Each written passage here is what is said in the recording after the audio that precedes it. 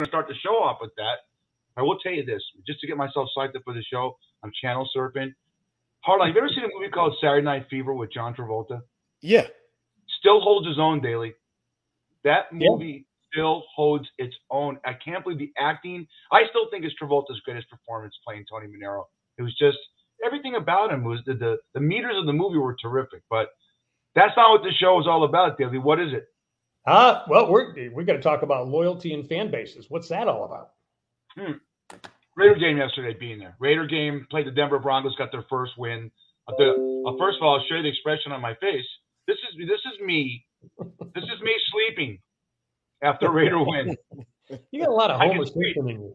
I could sleep. I'll take home. That's me sleeping. Because you know what happens usually? I was talking to JT the Brick on the show today about this. When the Raiders lose, your team lose, and as you get in your 60s, you have to urinate a lot at night. Every time I walk to the bathroom, John Daly, and I'm coming out of that sleep and that 10-yard walk, I'm thinking, why can't Max Crosby sack Kyler Murray? Why did Waller drop that ball last week in the Titans game to turn the momentum? Last night it was, I got up and go, my God, Max Crosby sacked the crap out of Russell Wilson, and the Raiders finished the game. Here's the concern I had. I being a diehard Raider fan, LA, he's a diehard Detroit fan. Look, this is a crowd shot. Look at that. That's Cortland Sutton with the touchdown pass hardline. The first. Look at that. That's not Photoshop. I'll say it to you greatly. Vincent Bonsignore covers the Raiders for Twitter, and the Review Journal said it's great that the Raiders got their first win in a Denver home game. It's embarrassing. You know, it's embarrassing. I'm about loyalty and fan bases. He comes from Detroit. I watched the Lions game in the morning against Seattle. Right, it's crowd shots. No Seattle fans. The place is sold out. All right. Seattle fans travel, but they couldn't get a ticket. What Raider fans are doing is they're selling their tickets. It's a business, and it's a destination property. Why not go to Vegas? I'm finding out that the people that are coming here, including my two cousins, Daly, great room rates, continental breakfasts, the flights are cheap, and you get Vegas. The stadium's right there on the strip. Yeah. I get it. But when you have to go to a silent counter at home and you're an iconic team like the Raiders, if they start losing hardline, and you know this city, John, you lived there 20 years, if they start losing, that stadium's going to be 80% of the other fans, I guarantee. Yep. Yeah, I wouldn't be surprised at all. Yet at the same time, too, hopefully they're gonna keep winning. They finally get the win there. But at the same time, too, Vegas is a tourist destination. This is where everybody wants to go. So you just got to kind of. It's actually part of it. Where the Raider fans flying in? Where the Raider fans flying in? There's Raider fans everywhere. There's booster clubs in Youngstown, Ohio, where my wife's from. 200 deep. Shout out to Ricky Van Noord who runs that. Go Raiders. And there's booster clubs for the Raiders. Why aren't you flying in and buying the tickets? I know they're expensive, but you get Vegas for the weekend. It's cheaper to go to Vegas for the weekend with the airfare than the ticket is. I'm just bummed. I'm glad they won the game, but it's hard when you go to a stadium and there's more fans, other team. And guess what that causes also? Fist fights. You get drunk idiots going at it. It's bad. It's bad news. Do you see that? Hardline. Do you see that in Detroit with the Pistons and the Tigers? And Tigers get anybody, but I mean, take the Lions, for example. I look at that in other stadiums. For example, Tampa Bay last night, Daly, very few Chiefs fans. Now, I know they come off Hurricane Ian, but when you watch a Kansas City game next Monday night with the Raiders, keep an eye. Remember, Daily Fish listeners and viewers, watch how red that stadium looks. There's very few of the other team's fans. That's true. All right, don't everybody. Compare yourself to the Lions. What? What's that? Say that again. Don't compare yourself to the Lions, Fish. Don't do that. That's we gave somebody almost 50 points yesterday. Don't compare yourself to that. Hey, I'm gonna dig at Mr. 42%. He was 68, but you're getting good. You hit a lot of your college games. When you score 45 points at home, you have a 97% chance of winning. Unless you're the Lions, because somebody scored 48. Horrible. Great game.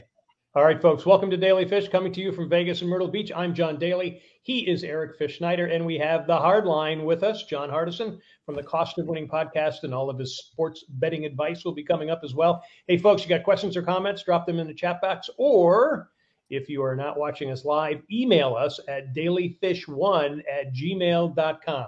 All right, let's wrap up the NFL weekend. Fish, you give us some of it. What did you see, and what are you thinking? Kudos to you. Kudos to I called this before in one of our preview shows in NFL with Chris Landry that the NFC East was a joke. Guess what? You have three teams in NFC East hardline: the Giants, Philly, who I think is the best team in football, and Dallas Cowboys all have top 10 defenses. And the Giants are just so much better than they were last year with Coach Brian Daboll. So the NFC East has 2 3-1 teams and a 4-0 team. That stood out to me, and I want you guys to talk more about it. I still can't get over John Harbaugh's decision with 2 minutes ago to go for it on 4th and 3. And the worst thing that happens is that Lamar throws an interception. If he doesn't, it's on the 3-yard line, and they had a 20-3 lead. What did you guys see? Actually, one of the things I'm still not seeing who I think is a dominant team in the NFC. I love the Eagles. I love what they're doing. When they get to be 7-0, then I'm going to say, okay, they're really dominant. They got some big games coming up as far as that goes. I got to tell you, I thought Mahomes was Houdini last night. I mean, that was one of the best performances I've seen in a while. Now, granted, the Bucs, certainly the Bucs offense is injured, and I got to think that the hurricane down there, having to play that down there, the fact that even got a game going, I think it was amazing. Hats off to the workers down there, not only around the stadium but also in Tampa Bay. But I would say I thought and Mahomes the week before was horrible, but I mean it was Houdini this week. So Hardline, what was yours? No, I completely agree with you, Daly. There's no team in the NFC that really stands out to me. I think until week 8, maybe week 9, there's no one that I really say that's the Super Bowl team that I think is really going to make that transition and leap right now. I think it's a wide open field. I'll tell you the 3 things I liked over the weekend for the most part was Geno Smith and his ability to get it done even when people didn't like him. And look, I've been knocking Geno, but he's found a way to win games. He's found a way to be somewhat consistent so far. Granted, it's a little bit of a soft schedule starting off, but it's good to see a guy that's waited 8 years to get his shot finally rise to the occasion. I love to see that the Bengals are finally getting it together. Look, T. Higgins is definitely emerging even more as that better number 2 receiver. When you've got Tyler Boyd, T. Higgins, and Jamar Chase, it's a scary situation. And you got Joe Mixon in the back. So I think a lot of people somewhat wrote off Cincinnati at the beginning. Don't necessarily write them off moving forward. The AFC North is still open. I don't think that there's a team that's cemented their flag so far, even as good as Lamar Jackson has been playing. And the last to end it on, give kudos where kudos is due to the Las Vegas Raiders for this, Fish, and I know you're not going to like it. This was probably the best defensive game I've seen them play, 1. Number 2, this is the best run offense I've seen them have since Latavius Murray was in the back. Josh Jacobs had over 100 yards rushing. They gave it to him almost 30 times, Fish. How often have we seen that happen with the Raiders? I haven't seen a run game that good, them play a run game that well in so long, being on the offensive side of the ball. It's been so long since I've seen them tote the ball that way, and it was super effective. Credit to Josh Jacobs, who I've had an issue with somewhat for the season, and give credit to the other guys. The only guy that I'm still on the fence about, and you and I both said this, is still Abrams. I still haven't seen him rise to the occasion, and that's a concerning factor for me. Okay, I agree with everything. That's why I'm giving you that look. I agree with everything you just said. All right, Jacobs had 144 yards. Here you go. There he is. Jacobs had 144 yards, 2 touchdowns. The defense was crazy. Denver had 17 yards in the second half, up until that drive where he threw the ball and hit KJ Hamler, and then he scored. Russell Wilson scored on a run. One addendum though, Daly. Peter King, we know we all love this guy as a penultimate writer for the NFL for Pro Football Talk. Guess who he gave Coach of the Week to? He's never done this in a loss. If you've watched the New England Patriots, can you believe Bailey Zappi sounds like someone that's a Nickelodeon.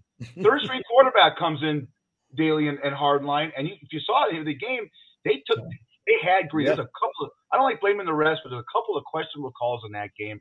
And boy, we were all sweating because you know how many people in Last Man Standing, and we'll talk about that later, at Green Bay, and we're all but still, I mean, that's a great. If you ever question Bill Belichick, never. That was a tremendous job in coaching. Absolutely, I would agree. That's what I thought over the NFL weekend. You're right. Everything you said is right about the Raiders. What you said is great about. I agree with Daly about the 7 games in for the Eagles. But I will say this: there's 3 defensive teams. I said this before. When your defense is great, everyone had no one. The NFC East stinks. They don't stink 4 weeks into it. So, did you guys real quick before we get? Oh, go ahead, John. I was going to say 4th-round pick out of Western Kentucky. The other thing that I noticed, and I've been pushing for this at the beginning of the season for the Steelers. They didn't win, but I thought Kenny Pickett actually played fairly well, and he kind of gave the fans what they were looking for. So I guess the question I have for you two guys is, do they stay with Pickett for the rest of the season and take the lumps of his inexperience, or do they go back? What do you guys think? I'll go first. What did Hardline say about Trey Lance? You got to stick with the guy, because Garoppolo got him to the play. You got to stick with the guy. He played, then they put Garoppolo in. You got to stick with this guy and take the lumps. He threw 3 picks yesterday, and he did well, but it's his first game, and Pittsburgh might be in a down year. So I really believe they have to stick with him. What do you think, Hardline? No, I think you have to stick with him. I think you have to instill confidence. I think you have to instill that this is his team moving forward. And look, these are the bumps that you're going to go through with a rookie quarterback. I mean, the game moves a lot faster than college. Everyone's good. As Bruce Arians told Peyton Manning, the window goes from being this big to this big where the ball's got to go.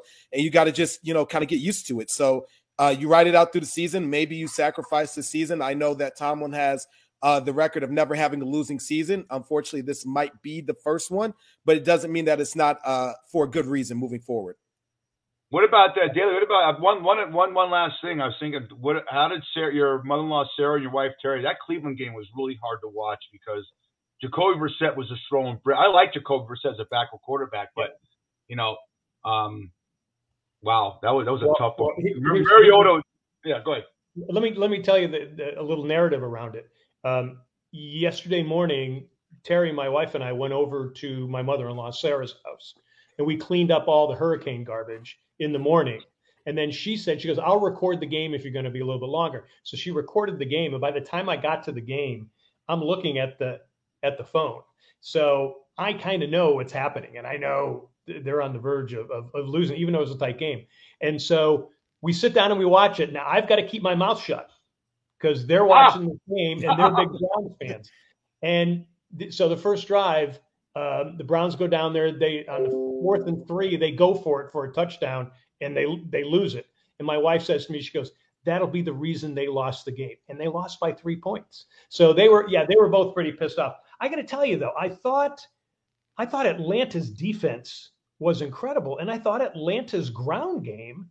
Where did that come from? I thought Atlanta really, are they, Mariota? I thought he did a good job, but that was a different team I wasn't expecting to see. Well, Cordarrelle Patterson's been around. He's a Raider. Everywhere he's gone, he's been great special teams. Now he's a running back. Now he's out 4 weeks with a knee injury. Mariota was 7 out of 19 for 134 yards and a pick. You're right. Their defense stood up against Cleveland. Before we move on, we don't have it here, but did you guys see? Is it just me, or does college football just stink this year so far? Anything stand out to you guys? I watched everything. Nothing really stood out for me. Nothing. For me, it's the top heaviness of the Big Ten. It basically is just going to come down to Michigan, Ohio State. There isn't really another 2 teams in the conference that I really see making a push or anything. It's just so top heavy. Everybody is trying to find their footing, especially, look at Wisconsin. They just ended up firing Paul Chryst. We'll see kind of what happens, but this year there's no kind of swan song or under. Yeah, Wisconsin fired their head coach. Wow. Yeah. So so there. I mean, even we look at Pac-12, it's kind of top heavy. Big Ten is kind of top heavy. I think that we've pretty much set probably the top 10 teams, maybe with 1 or 2 that we didn't expect thrown in, but it's pretty uneventful this year, unfortunately. It is so far. Daly? Yeah. The fact that Georgia almost lost to Missouri.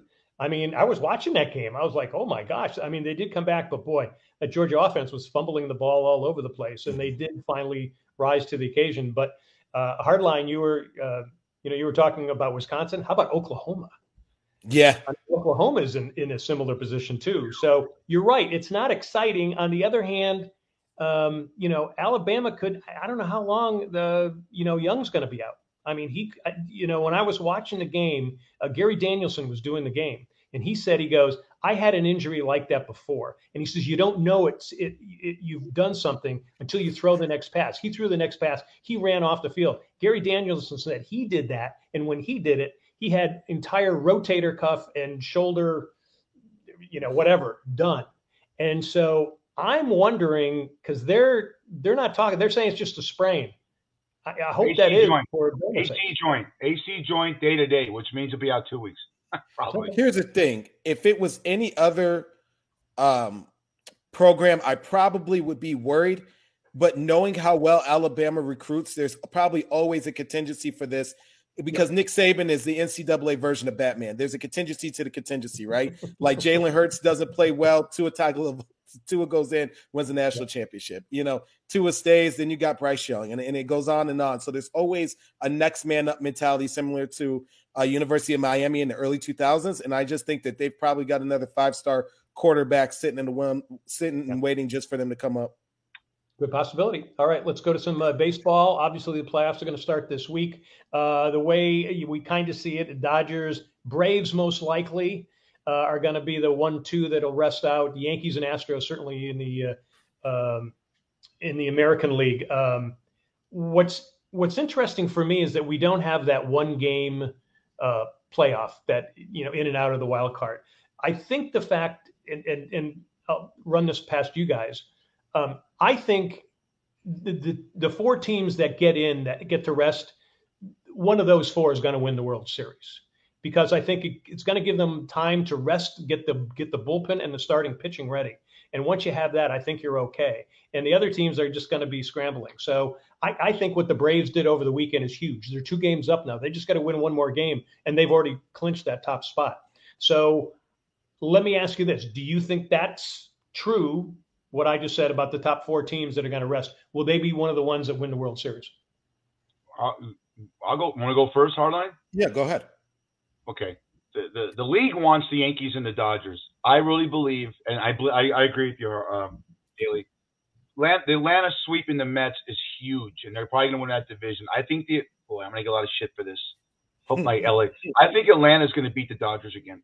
They're just when you have someone's number, and Houston's had the Yankees number. So if you're asking me, this is a prediction segment. I don't think any of the wild card teams have a shot, except maybe the Mets, but nah. But I think it's going to be a repeat of last year's World Series, the Atlanta Braves and the Houston Astros. You know what? Look, I think rest is the key to all this. I mean, it's a very long, arduous season. Look, I told you before, Fish, in terms of the Dodgers, if it's too good to be true with them, it probably is. And if they get too far ahead, usually it comes down crashing pretty hard. Do I think that the Dodgers being in the World Series will help Major League Baseball? Absolutely. It's a big market. A lot of people are Dodger fans. A lot of eyes will be on it as well. And do I think the Yankees being in it will help as well? Yes, I do. But the Yankees give me a lot of questions. We've had this conversation before. There's a lot of questions. They've had an up and down season. It hasn't been necessarily as streamlined as you would hope. You would hope that they were by now have gotten to 100 wins. Unfortunately, they haven't. But look, Houston has the Yankees numbers. You're talking about a Yankees fan, and I've told you that is the team for the last 5 years I hate playing. I hate going down to Houston. I hate playing Houston. There is nothing about Houston that makes me happy in that situation. Now, if Houston were to lose somehow early on, just on a fluke, then yeah, I think that New York probably makes it to the World Series.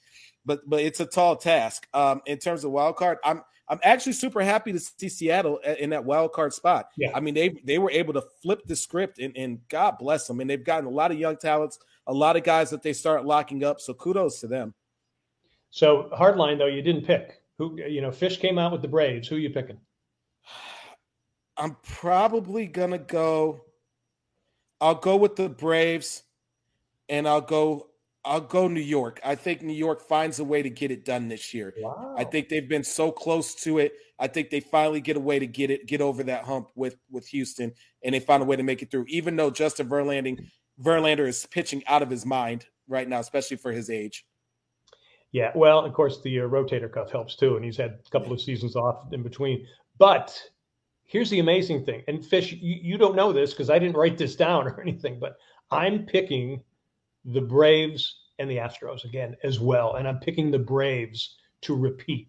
And only reason is that when you watch them the last 10 days, they're the hottest team in baseball.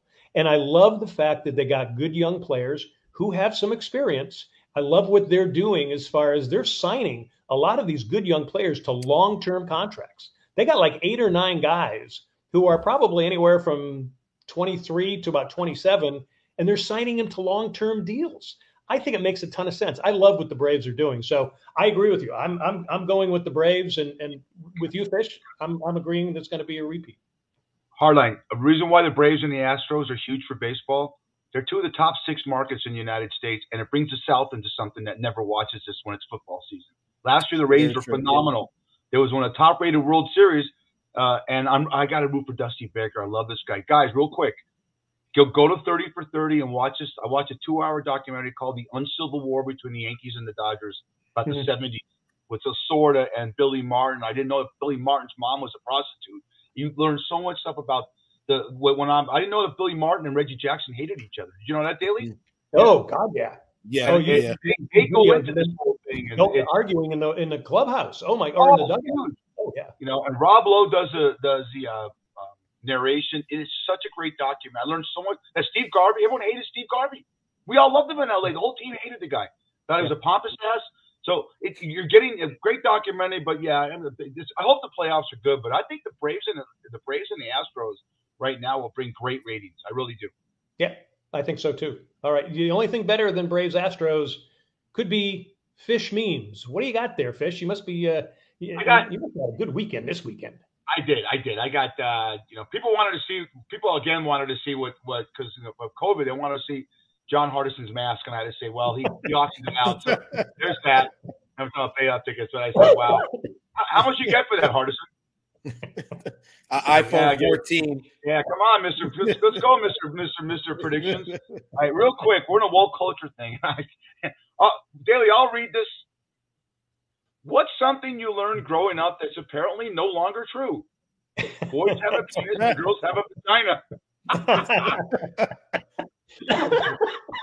All right, so something happened over the weekend. Believe me, if they're doing a Boogie Nights too, I swear to God, if you see what Chocolate Thunder Antonio Brown looked like in that pool, his penis is at least 12 inches long. This is a cast of SpongeBob looking at his penis.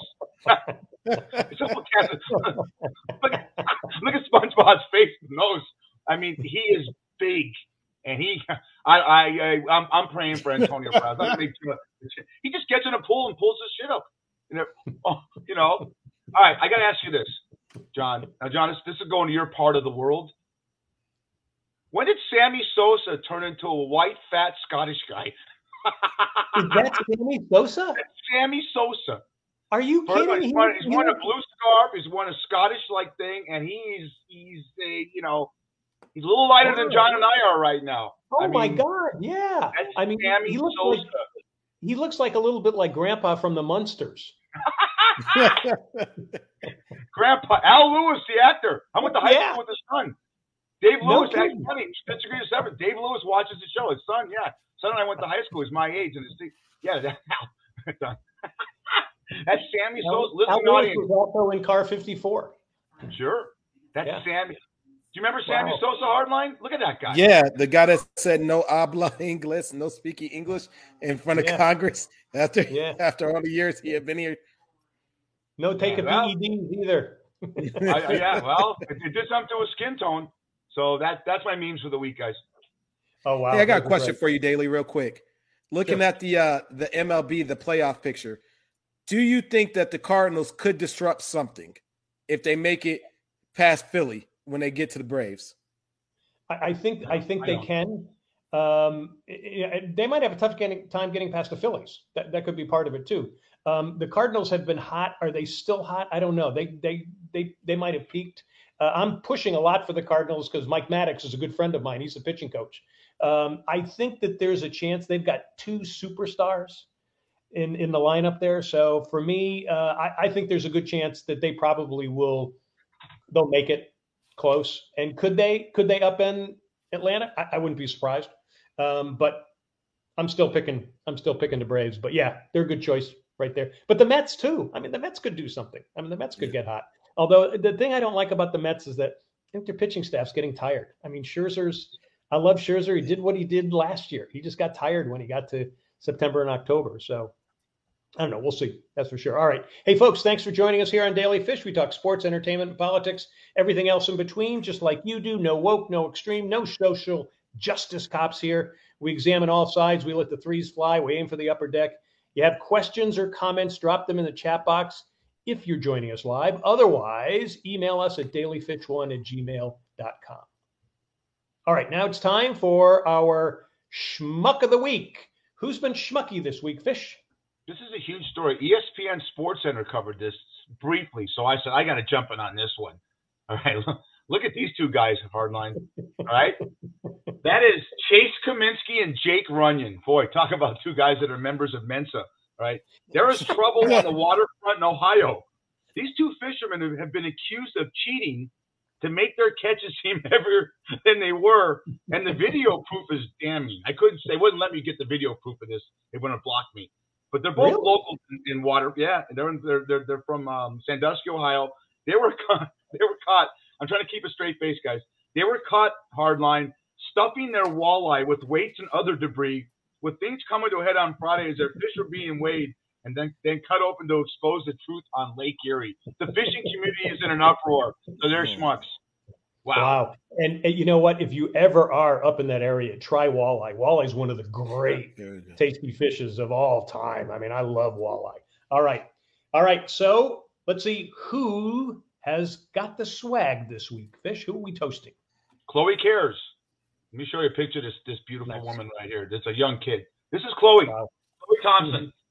You know what Chloe Thompson does? She's an 8-year-old girl who lives in South Central LA in Southern California. And on her way to school every day, Chloe would see the same people struggling with homelessness. So she wanted to help. So what this kid did was started sewing sturdy bags that people could use to hold and carry their belongings. Wow. And then this is tear-jerking. She then stuffs each bag with deodorant, soap, products, feminine products, socks, and more. And then she hand delivers the bags to people in an area along with a hug. And she sells lemonade and does everything she can to buy the stuff to put in those bags. And you know what? It's nothing to do with sports. You see a story like that, and if we have more people like that in the world, we're a better place. We definitely need more Chloes, that's for sure. All right, now our drink of the week. What are we going to toast Chloe with there, Fish? What are we sipping on? Well, this is a dark and stormy. I have a little coffee. This is a dark and stormy because Daly, thank God, we pray. I text him every day. He had to go through Hurricane Ian, and my father-in-law went through it, lost some trees, lost power for 3 days. For people in his part of the country, it's a common, every time around this time of the year, Daly will tell you, between September and November 1st, you're on hurricane watch, and he made it. And this is dark rum, ginger beer, and a squeeze of lime, which is basically, that's a Moscow Mule, you know that. But with Moscow Mule would just be regular vodka. I know, but this would be a dark mule, whatever you want to call it. An Irish mule is Jameson, whatever you call it, a whiskey mule. But that's a dark and stormy is basically a mule. But I'm not toasting anybody but Chloe Cares because that's just a great human. 8 years old, and she you know what? She came up with this. Her mom didn't tell her to do it. Her dad didn't tell her to do it. She says, I want to do this. To have that kind of insight at 8 years old, you get the drink of the week, kid. Here you go, Chloe. In New England, we call it a Doc and Stommy. So that's good. All right. Hey, the Daily Fish Drink of the Week is sponsored by Shucks Tavern in Vegas. Great seafood and drinks in 2 locations. Head to Shucks Tavern on North Durango on the northwest side of town where fish is overnight. All you got to do is go in there and say Daily Fish Podcast. You get a free drink. Do it the next day, a free appetizer. That's Shucks Tavern. Check out Shucks Tavern on Facebook. And we're going to talk more about that because Shucks also has our Last Man Standing contest. So we'll be hearing a little bit more about Shucks as well. Hey, folks, we are live on Facebook at daily.fish.5 on Mondays, 6 p.m. Eastern, 3 p.m. Pacific. You can listen to us on Spotify, Apple, iHeart, Stitcher, and Amazon. Watch us on Facebook at Myrtle Beach Golf Channel and Myrtle Beach Grand Strand Life. Also, check out Daily Fish on Wingding TV. And we are also on Hey Vegas TV. And you just go to heyvegastv.com and check out all of our posts and news updates. We are on Facebook and Twitter as well. So you can do all that and you can see it. All right, now let's get some bets from the Daily Fish Hardlines. Again, he is John Hardison. He has the Cost of Winning podcast focusing on fantasy sports and sports betting. He's on Spotify, Google, and Apple Podcast. Hardline, Monday Night Football. You got the Rams and the 49ers. The Niners are favorites. How are you seeing the game, and what would you pick tonight? So you know what? I actually picked the Rams tonight. I picked the Rams +2. I know there's a lot of people that really like the 49ers, especially with Jimmy G back and Kittle back. But you know what? That loss of Trent Williams is big. That's a huge, huge loss. That they pay him a lot of money to guard that left side. He's an all-pro, great offensive tackle. I don't know if they're going to be able to run the ball as dominant as they have been. I know they've got some injuries at running back. They've got injuries at tackle. They've got some injuries on defense. I actually like the Rams to go in and win this game. You know what? I think this is where Matt Stafford, looking at the next couple games that he has, where he has this in Dallas, he kind of starts getting it going. I think that we're going to see Allen Robinson actually rise to the occasion tonight, and Higbee as well. So you know what? Looking at the lack of injuries that the Rams have in comparison to the 49ers, I'm going with the Rams +2 tonight. I go along with that. Fish, what are you thinking? Oh, exactly what he said. Trent Williams not being there for the 49ers, it really affects their offense. And their running team, Deebo Samuel's struggling. Man, Shanahan could be 1-3. Now, that division is, look, who thinks he called it earlier. Who thinks Geno Smith would be 4th in the league in passing? They have no defense. That's not going to last. But the NFC West, everything, the NFC East, the NFC West, everything's up. It's a crazy year. So, yeah. Definitely great pick, that's for sure. All right, Bears-Vikings. What do you got in Bears-Vikings? You know what? In this game coming up, I'm taking the Vikings money line. The Vikings had a real close game in London. They're coming back from the time change. The Bears haven't shown me anything this year. I thought Justin Fields was going to take somewhat of a leap, and it has just been awful how the offense has been. I mean, they're almost towards the bottom in terms of offensive production. Their running game is pretty much the only thing that's saving them, but even the defense isn't that good this year. As much as I'm not a big fan of the way COVID Cousins has been necessarily playing this year, I gotta go with the Minnesota Vikings in this game. I think they get it done, and I think they get the win, especially in a big divisional game as well. Yeah, Bears 32 in offense, and that was archaic. The Giants defense helped. They played great, but I watched that game. But you give Cousins credit. That was a great game in London, guys. You guys catch any of that? Yes. Yeah. Cousins came up in the fourth quarter. Titans play the Washington Commanders. Love that name. That's the name of all the orgy guys. Commanders. You got the Titans at -2.5, right? Who do you like? Yeah, you know what? I like the Titans at -2.5 at -114. You know what? Looking at Washington, I thought they would be a little bit more explosive when they went down to when they went down to Dallas.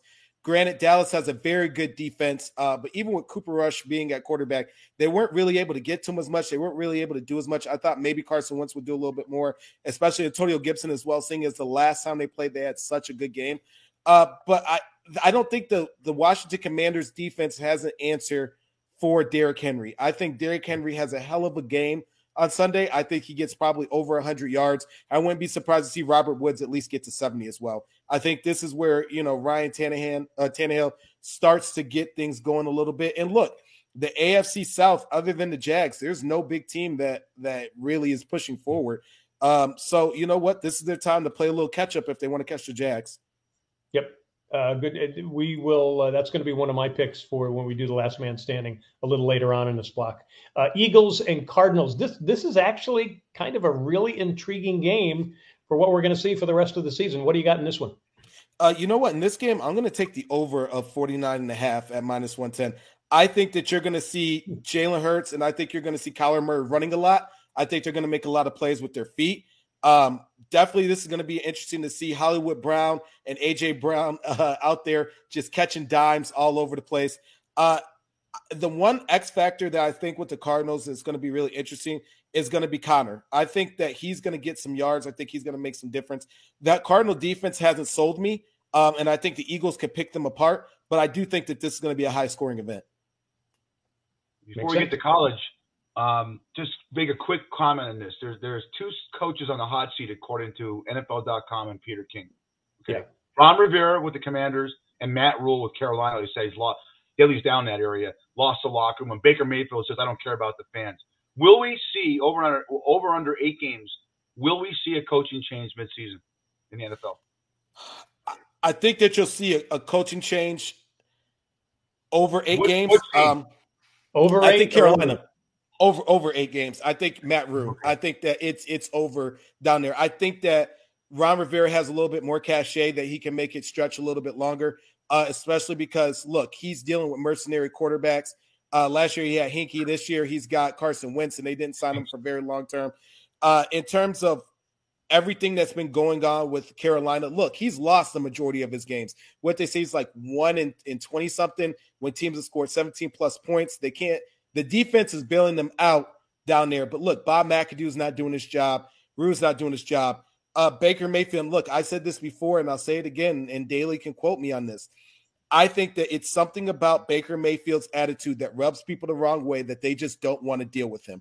And I think until he gets that chip off of his shoulder, if off of his chest, it's not helping, because they're already talking about if Sam Darnold starts to show progression, he's going to take over that team. And the fact that you're going to lose a starting quarterback job to Sam Darnold, Mr. I'm seeing ghosts, tells me how good that you've been playing. Baker Mayfield looked at the kind of guy, Daly, that you knew in high school that thought he was the shit, you know. And he walks up to the one guy that's got a pencil thing and his glasses over there and picks on him. The guy knocks him out, you know. He's a pussy. Excuse my language. Well, college football. He lives in a stadium. No. Baker Mayfield lives in a stadium. That's why you're. I used to Cleveland, but now Deshaun Watson put massage parlor tables all over there. Maybe Deshaun Watson's getting a massage from Baker. I can't say it. No, you better not say that. Washington State. Well, yeah, we'll go through. No, let's do Florida State. Florida State, NC State. Interesting, because NC State really did not come through against Clemson last week, and Clemson played much better than I thought they were going to. So Florida State, NC State. What do you got on that one, Hardline? You know what? I'm going to take Florida State +3. I think Florida State might be just a little bit better than NC State this year. They've gotten a little bit more better wins than NC State has gotten, especially when you consider, look, they beat LSU starting off. They're 4-1. No one really expected this. They're a bit of an underdog story, but I think that they could get it done this week against them. I think that Florida State gets the win.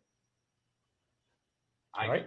You got Washington State and USC. I under 66. SC is going to go undefeated. You know that. Yeah, I mean, look, SC is their solid program this year. I mean, what a turnaround in such a quick period of time. I didn't think that this turnaround was going to go as quickly, but look, I mean, he was able to poach some really good transfers in the transfer portal, where we talk about Williams, we talk about Addison, we talk about Dye. I mean, those are guys that we're talking about are probably going to go in the first, second, third rounds of this year's draft if they decide to declare, especially Addison going in the first round. Looking at kind of the way that they go, I don't think that they get past the 66.5, 66 in the hook. I think they stay somewhat under. I think that Washington State makes it a little bit more competitive than what people think, but I still think USC gets the win.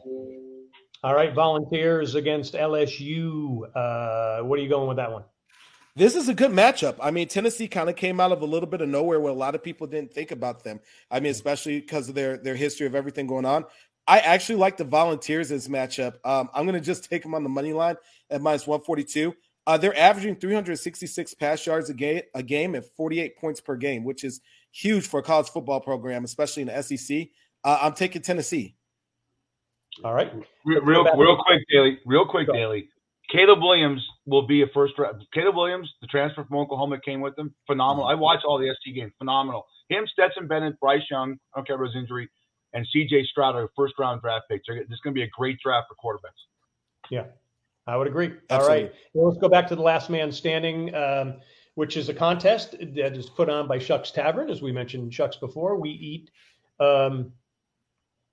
We barely eked one out, Fish, you and I. We got the Packers. And even Aaron Rodgers was saying this is not how you win games. And he said, if we can't continue doing this. But so where do we stand, Fish, right now in the last man stand? Hardline's got a loss, but we lost. We had 9 people out of 50 without a loss. We lost 1. A good friend of the show, Todd Edwards, had Indianapolis. There's 8 people without a loss. But now I think we have 26 people out because people had Detroit. Someone had Pittsburgh. 3 or 4 people took Detroit over Seattle. I can see that.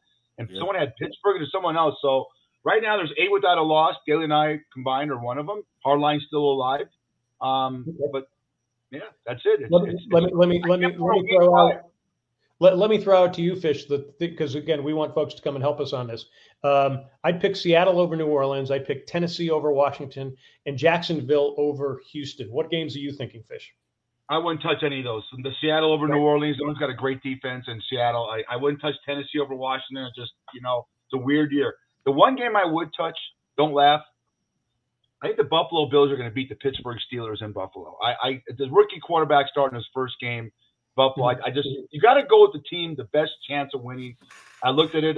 Buffalo's got a 79% chance of winning. I hate to say it also, Kansas City over the Raiders. I mean, they dominated the Raiders.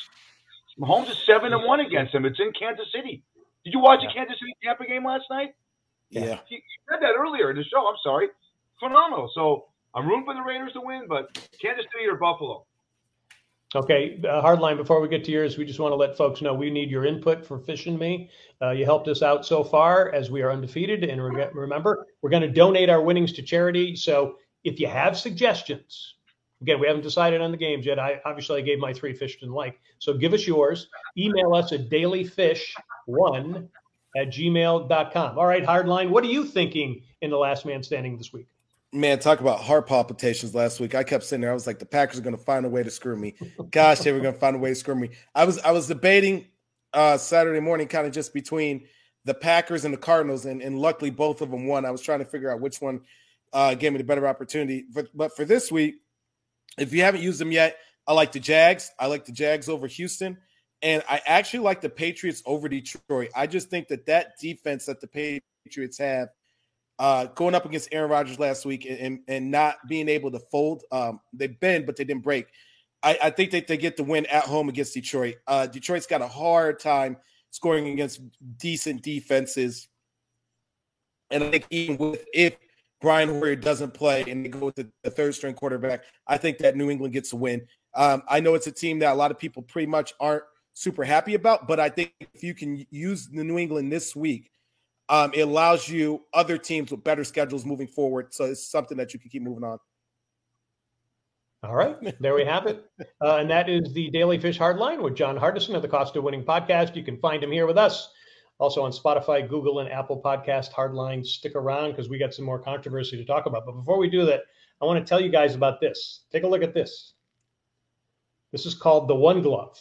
It's a new sponsor for us. So, and this is a new kind of glove. Fish, look at the finger. It only covers. I'm lost. When do we get a new sponsor?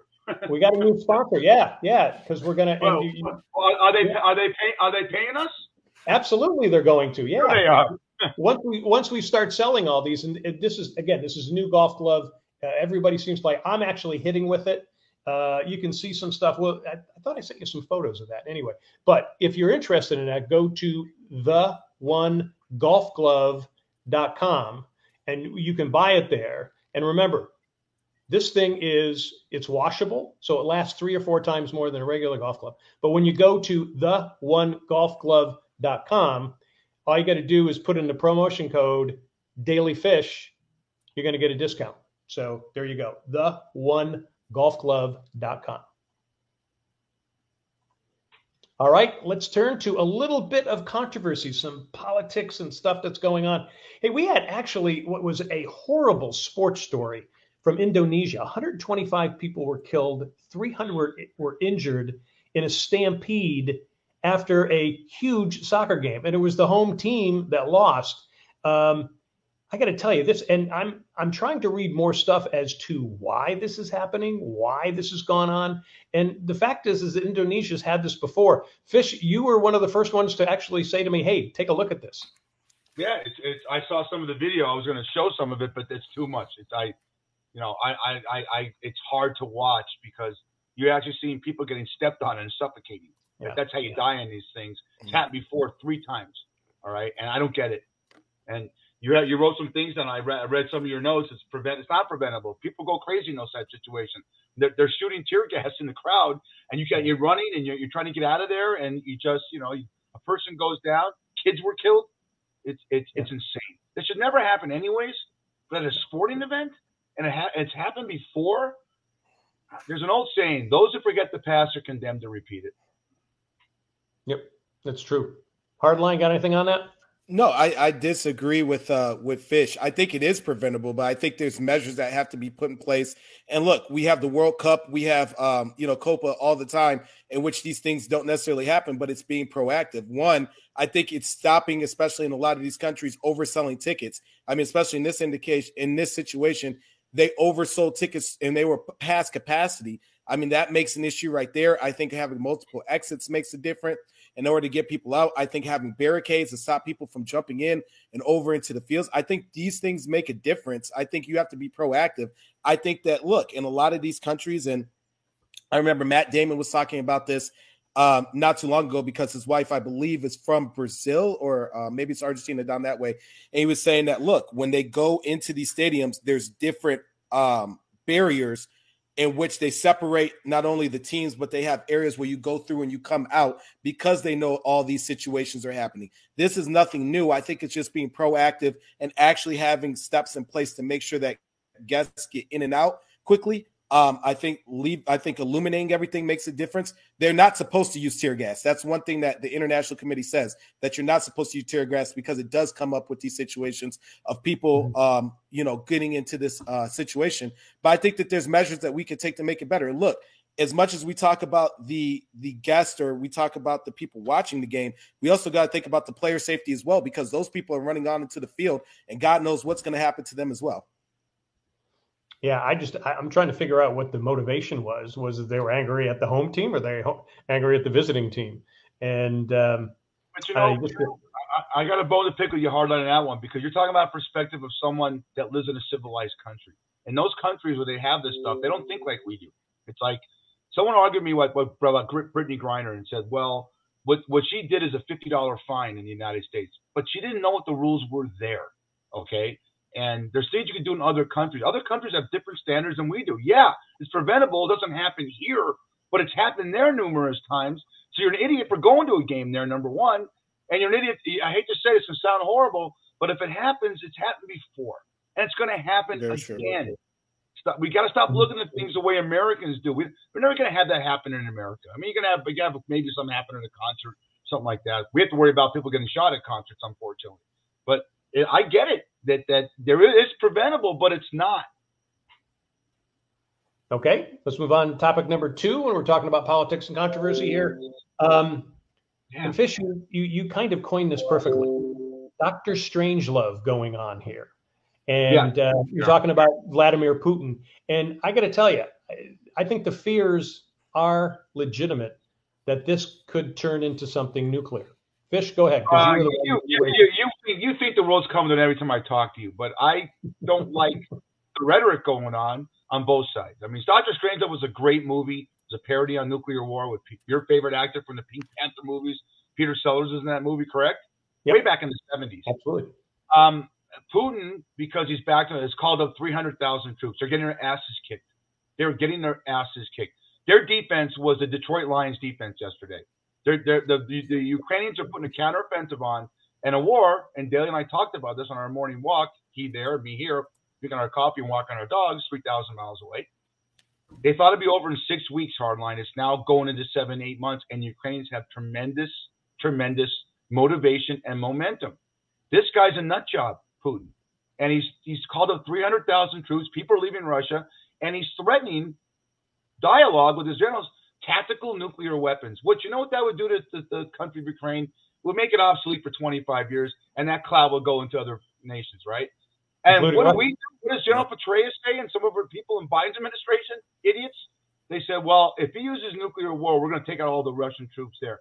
In the movies that start nuclear war, this is exactly what happens, is what's going on. The dialogue's going on between our two countries is exactly what happened in Threads, which is a great nuclear war movie, came out of Britain 83, the day after, with Jason Robards came out. All the nuclear war weapon movies you see is the same kind of divisive dialogue.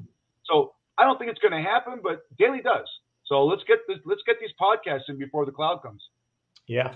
I'm not going to say I think it's going to, but I certainly, because of the rhetoric, it gets me a little scary there. He could just hit military targets with something nuclear. He could just hit cities. One of the things they're talking about is he might actually launch a nuclear bomb above Ukraine in the atmosphere that could fry their electrical grid and then just take everything out. So I guess still the question is, still radiation. Yeah. Hardline. I want your opinion on this, Hardline, but my wife has second graders who talked about this. Ask her every day. She goes, another second grader, is there going to be a nuclear war that's going to affect us? You know, what? The stress on a fucking 8-year-old? Come on. You know, how fucking stupid. I'll say it again. I get pissed off. If women ran this world, none of this bullshit would happen. With men at their dicks, with Antonio Brown pulling their dicks out in pools, none of the dick shit and egos would happen if women ran this fucking world. You thought Thatcher, Merkel, and Gandhi, Golda Meir. When women run the world, the woman down in Australia, one in New Zealand, by the way, she's gorgeous. I'm telling you, people think I'm an asshole for saying that. Why is it? What woman's a Putin or a Trump? No offense, sometimes. You know, I don't get it. Well, they elected a couple of them. Anyway, Hardline, go ahead. I was going to say Marjorie Taylor Greene, but you know, look. You know, it is something that's possible. Do I think it's going to happen? No, I think the threat is bigger than it actually happening overall. But look, I mean, you know, we're in a different world, Fish, and unfortunately, like I hate saying it, but there is a lot more going on that are on the minds of children that probably when you were a kid or I were a kid, you never would have thought would have happened. It's something that you either say it's in a movie or it never would have happened. And unfortunately, like this is their daily life of things kind of really happening. You know what I mean? Like, look, you have bomb drills where, you know, you covered yourself with the desk. Unfortunately, you know, with school shootings and other things, these are what these kids have to deal with because it's a reality of life. Do I hope that, you know, Putin doesn't go to this extreme? No. Do I think that he's capable of it? Absolutely. I got to tell you, when I was 7 years old, the Cuban Missile Crisis happened. We were all scared. And even as kids, we thought about it. And since that time, nuclear proliferation had subsided. So this is totally different. And the fact that there's a war going on and they're talking about nuclear, we weren't fighting Russia at the time. There was no Cuban war going on down there at the time. There was just talk and they were going to deploy. And fortunately, JFK and Khrushchev woke up and they made sure that it didn't happen. So this, to me, I can remember how scared I was as a 7-year-old kid when I was doing that. And at the same time, too, I got to think I feel bad for those kids and Vicky, you know, having to deal with those kids. It's pretty scary. But I'm mad at the Biden administration for bringing the dialogue up. Just let it go. Let him say what he's going to say. Let's do. You know, I can't. Yeah, I feel about politicians are all idiots. Everyone. Well, and there's a couple of sides to that, but we'll talk about that because Fish, we had great reaction last week when all of us talked about the afterlife here, and you know, people were dying to hear what we had to say. Wait a minute, that's not right. Anyway, go ahead. Wow. No, he's got a midnight show, the 2-drink minimum. Try the veal. I was shocked that, and the people in my family. I was shocked that how many people have gotten a hold of me through the emails that don't believe there's an afterlife. It just ends. And I have a hard time. Maybe it's because I'm denial. I have a hard time believing it just ends. Because if it just ends, then Hitler literally got away with 6 million murders and displacing 10 million families. All right? It just ends. It's over. There's no, you know, and religion voices the fact that what happens in Muslim, you die and you get 72 virgins, right? You have to repent in Catholicism. You go to heaven, you go to hell based on and on the judgment and atone for your sins. If there's no afterlife, and I would say 80% of the people that watch that podcast got a hold of me, whether in the bar or not, and said there's no afterlife. It's just over. And I was shocked by young people saying that. I really thought there would be the opposite reaction. Are you guys shocked by that? Go ahead, Hardline. A little bit. I mean, I think just because of how many different religions there are in the world and beliefs, I think that, you know, a lot of people have the idea that there's got to be something past this life. So it is a little bit surprising, but I think that a lot of people are just like, you know, look, life sometimes is just like the end of The Sopranos. It's a cut scene and that's it. And you live your life and however it's going to be is how it's going to be. And you don't have to deal with the consequences of the things you do because you're no longer here. I think that sometimes the idea of, you know, with everything that's been going on with this religion believes this, that religion believes that, I think sometimes there's a disconnect with it. But I do think that there's still quite a people that have to believe that there's at least something. Maybe that's not this grandioso place that we're all going to, but at least there's something. Let me ask you this, Daly. if you knew it was a scientific fact that there's no afterlife, okay, then would you be more prone to steal something from a store and not feel guilty about it? Or do something bad to somebody else knowing, hey, you know what? All right, I'm not going to have to. Because the guilt that I always think, am I doing enough to get into heaven? Because I want to believe there's something after this. Because I believe the hell that you live is the shit you go through on this earth, whether it's health reasons. Everyone's got stress in their lives. All right. Yeah. If you knew that there was no afterlife, would you take that other risk of doing bad things to people? Because humans, we've been in wars throughout, centuries, and there's always some kind of conflict going on. We don't live in peace. Or would you go the other way and do nicer things and say, I could leave this thing known when it's blank, when it's Sopranos, and it fades to black, that in my own mind I did something good when I'm on my deathbed. I don't know. Yeah. It's weird. I think the latter, and of course we're never going to have any scientific proof one way or another of whether there is or not. But what's really interesting is that I'm not surprised at it, because what we're seeing happening now is, and we were just joking about, if women were running it. You see who the new prime minister of Italy is? I mean, it's a woman who's a neo-Nazi. So we're beginning to see a lot of the far right that talks about religion but doesn't follow religion. And then on the other hand, if you look at all the statistics in the United States, organized religion attendance is dropping, or people going to is dropping dramatically. So for me, I'm a little bit frightened that they don't think there's an afterlife, so they don't think there's a recompense. And I think that may be one of the reasons why we're kind of separating as a people here. That's that's. I'll tell you one thing. I have a lot of family in Australia at Hardline, right? And I talked to my brother-in-law yesterday. He congratulated me on the Raider game. And I can't understand the guy. He's got a heavy Australian accent. So, but he says we're talking about the same thing. I asked people about it, and he believes in the afterlife. Make a long story short, he says, one thing we don't worry about, and our kids don't ask us, gun violence. There's no gun violence since 1988. Don't have to worry about going. How many times Vicky's kids say to her, my wife, are we going to get shot today? Because people walk into schools. We are laughed at around the world. And I get people get pissed at me for saying that. We are laughed at as archaic we are. That, I'm a gun guy. I believe in guns. I don't believe in assault weapons. But the fact that, that we have mass shootings all the time and we try and defend that, our Second Amendment, that's fine. But you're going to learn that the 10% that don't abide by the gun rules are the ones going to ruin it for everybody else. That's in life. So, I mean, Fish, from their review, using common sense. How dare you use common sense? I don't know why you have to have a street. Metro. Thank God for Chuck's Tavern. Metro eats for free most nights. Yeah, in Vegas, and they get half price. And I had Detective Vic. I can't use his last name. Came in and he said, "Fish." 2 weeks ago, he came in and goes, we just arrested me and Tony arrested 4 15-year-olds that had Uzis. How the fuck does a 15-year-old get an Uzi? Okay.